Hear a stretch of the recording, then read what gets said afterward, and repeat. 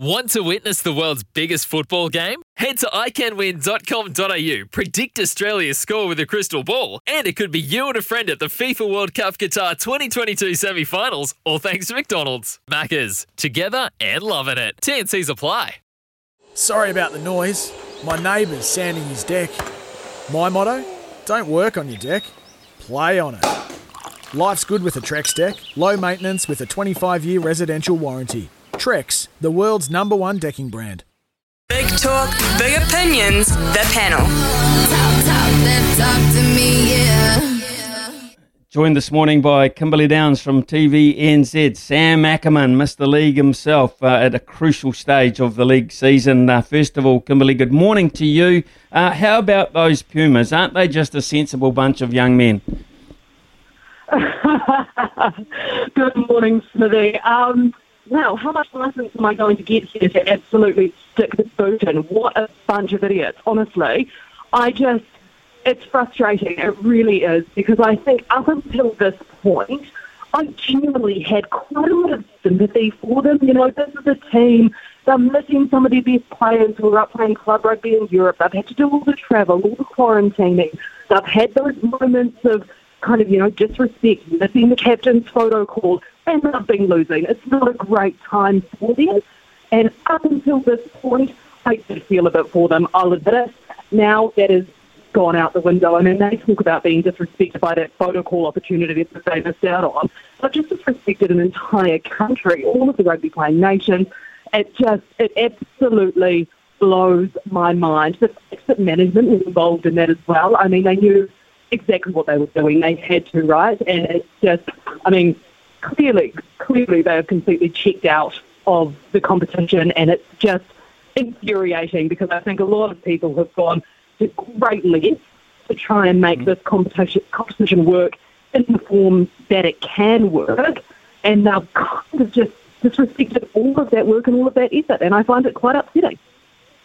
Yeah, and it is, and it comes, as you say, at a terrible time too. Is it they've just about jumped the last fence? They had one game to play. So from that point of view, Sam, I mean, we all thought that the league boys were the silly ones, the ones misbehaving at grand final week time, and Mark Geyer particularly outspoken on that. And all of a sudden we get these rugby union guys doing the same thing. What about the week for league off the field? Can we start with that? The rugby league has this wonderful tendency, and I think it's one of the things that's drawn me to it for as long as I can remember, is that it is a soap opera within a sport. There is always a story to tell, and it's driven largely by the sections of Australian media that thrive in it, because it does draw out. So they keep providing these beautiful morsels on a platter for them at a time where they can be talking about footy, but it's easy to get off it.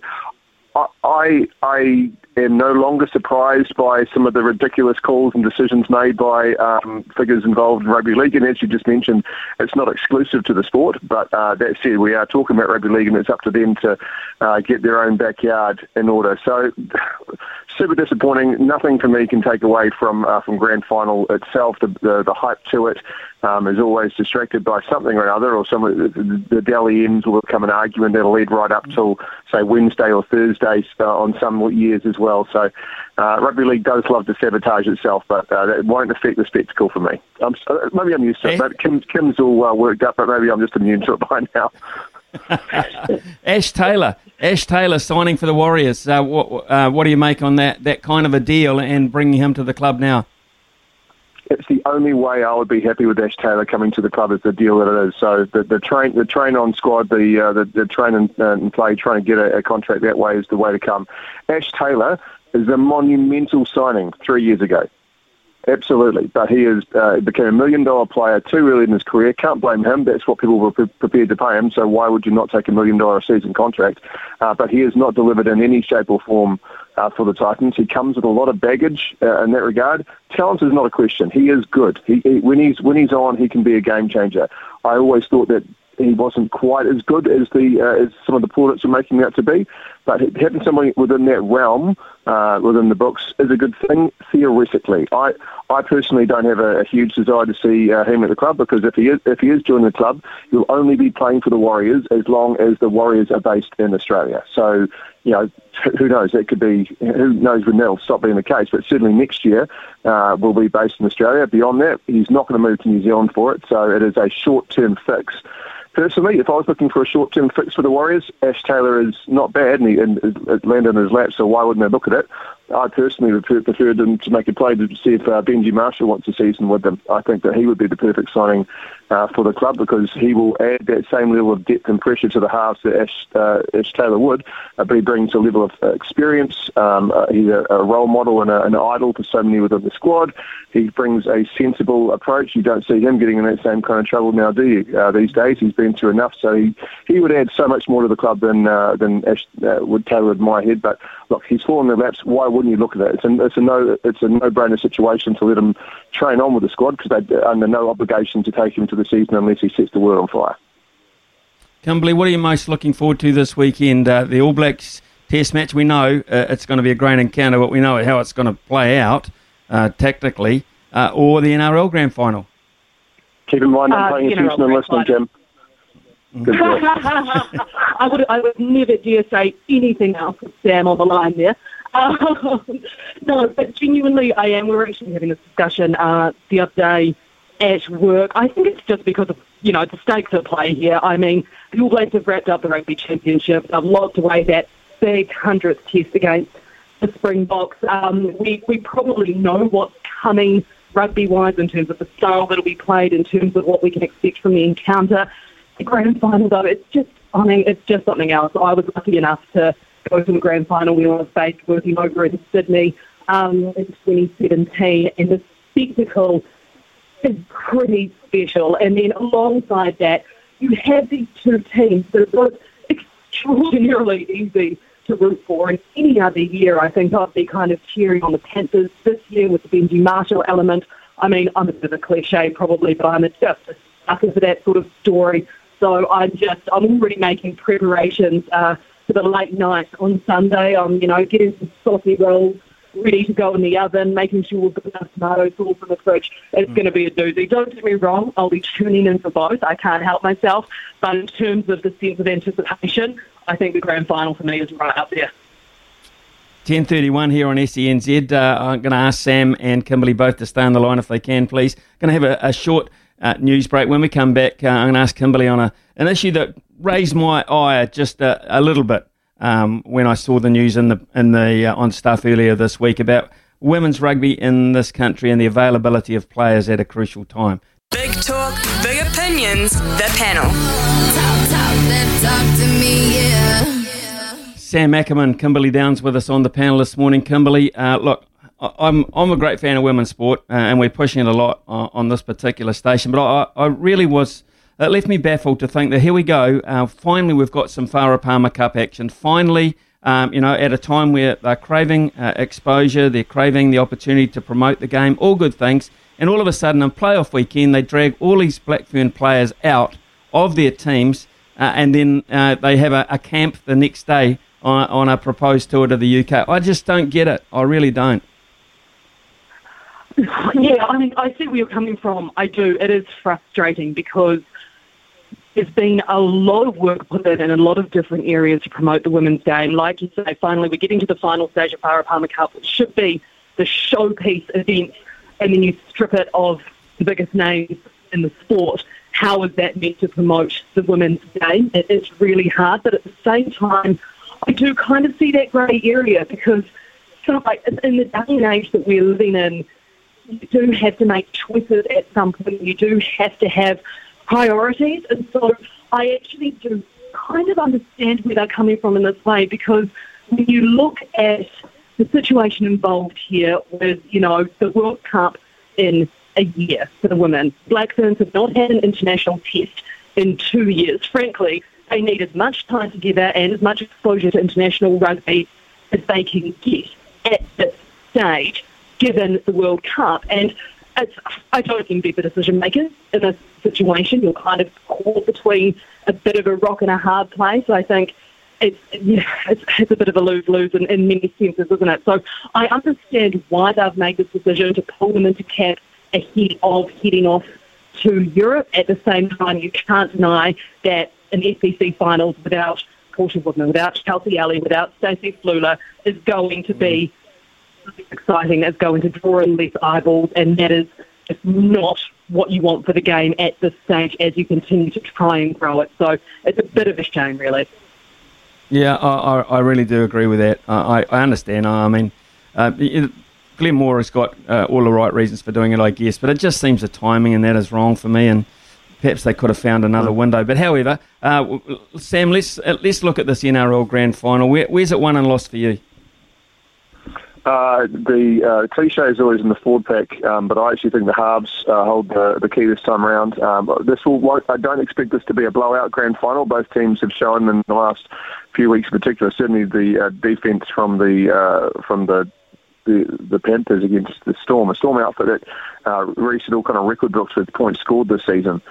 They score at will, and they were choked out of the game by the Panthers. It was phenomenal to watch. So I don't expect this to be high scoring, but I do think it's about taking the opportunities when they come, and the big game experience on display from all four of the starting halves is pretty massive. The Jerome Luai and Nathan Cleary combo is just a joy to watch, and it's the last game for Adam Reynolds in the Rabbits colours, and that is a big push for him. And Cody Walker is a massive threat. The real wild card in that is Benji Marshall. Benji's ability to come on and create opportunities, be the extra set of hands, the calming influence if things are tense, who hasn't been drawn into the real intensity of battle, is a real potential game changer for the Bunnies. So I really see that as where this will come down to it. I really hope, for the sake of the Panthers, that Brian To'o is fit enough to play on the wing. He showed the difference he made last week with he made his return on a bung ankle. He still made over 200 metres and scored a great try and just adds so much to that side. So I can't wait. I think it's got a beauty written all over it, and I'm definitely Team Panthers for it, because after what they went through last year, and I suppose there's that thought as well for those of us who paid pretty close attention to the Ivan Cleary era here in New Zealand when he was with the Warriors, that to see him win a premiership I think would be a great feat, because he's worked pretty hard to get there. I think he's deserving to be a coach of that ilk, and I don't know why. I just always cheer against any team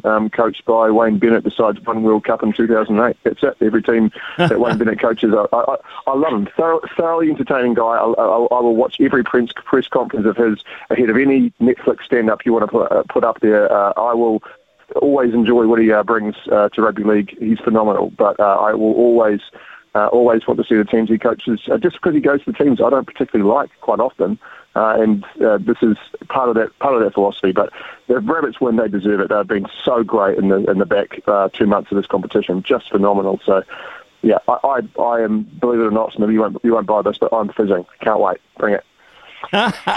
Good old Kiwi thing there. Oh, good old I'm fizzing. Hey, Kimberley, are you anti-Wayne Bennett to that extent? And Benji Marshall, as they say in the trade, has been great copy over the years. What will you miss about him if this is his swan song? To answer the first question about Wayne Bennett, no, I like him. I love it. I love a coach with a difference. I love a coach who's going to be, a wee bit grumpy. And to be fair, yes, there are a few of the grumpy coaches particularly prevalent in rugby league. But I enjoy what he brings. I enjoy the character. I enjoy that he, helps develop this narrative that is so crucial to the success of sports. And play for the guy. The amount of success that he's had, I've just got nothing but respect, to be perfectly honest, in that regard. And then you look as well, I think one of the more humanising moments that I've seen from him actually came after the Bunnies game last week, with Benji, should we politely call it dancing with him in the shed after they won over Manly? Which was very, very entertaining and did put a bit of a smile on my face, and I think even, more significantly, put a smile on Wayne Bennett's face, so that's quite a stage, isn't it? So no, I really like him. In terms of Benji and I guess the legacy that he leaves and what I'll miss about him, I mean, everything. Conduct on the field, conduct off the field. The sense, I think probably the sense most of all that something magic could happen.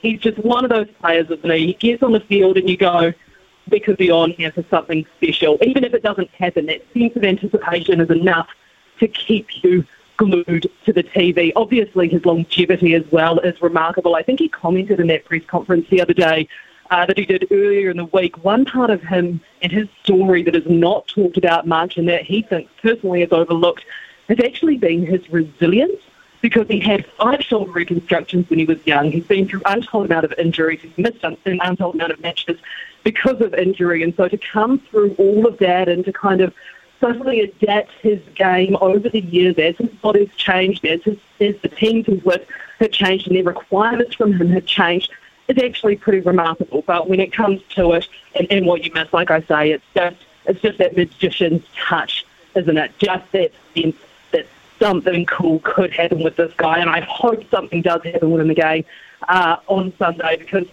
unlike Sam, I'm so sorry, but I'm just going to have to put it out there that I would desperately love the Bunnies to win for that story for him. It would be a remarkable way to potentially, not necessarily going to happen, but potentially bring his career to an end. And I certainly think if this is the end, and, you know, it might not be, but if this is the end, then we will look back extraordinarily fondly on the Benji Marshall era. And the other thing I love about him as well is just, we've heard through the last couple of weeks all those stories of his off-field manner and the things that he's done for kids and like around the game and fans around the game that people hadn't necessarily heard about. And that, for me, is probably just a great tribute to the person that he is, that he's willing to do this stuff behind the scenes. So, yeah, I'm all in on Benji this weekend. Good on you. Enjoy the sausage rolls, Kimberley, and the sauce. Don't forget the sauce. Enjoy the weekend for you. And Sam, I know, as you said, you're fizzing for it, and I hope it doesn't let you down. Thanks so much for your presence on the panel this morning.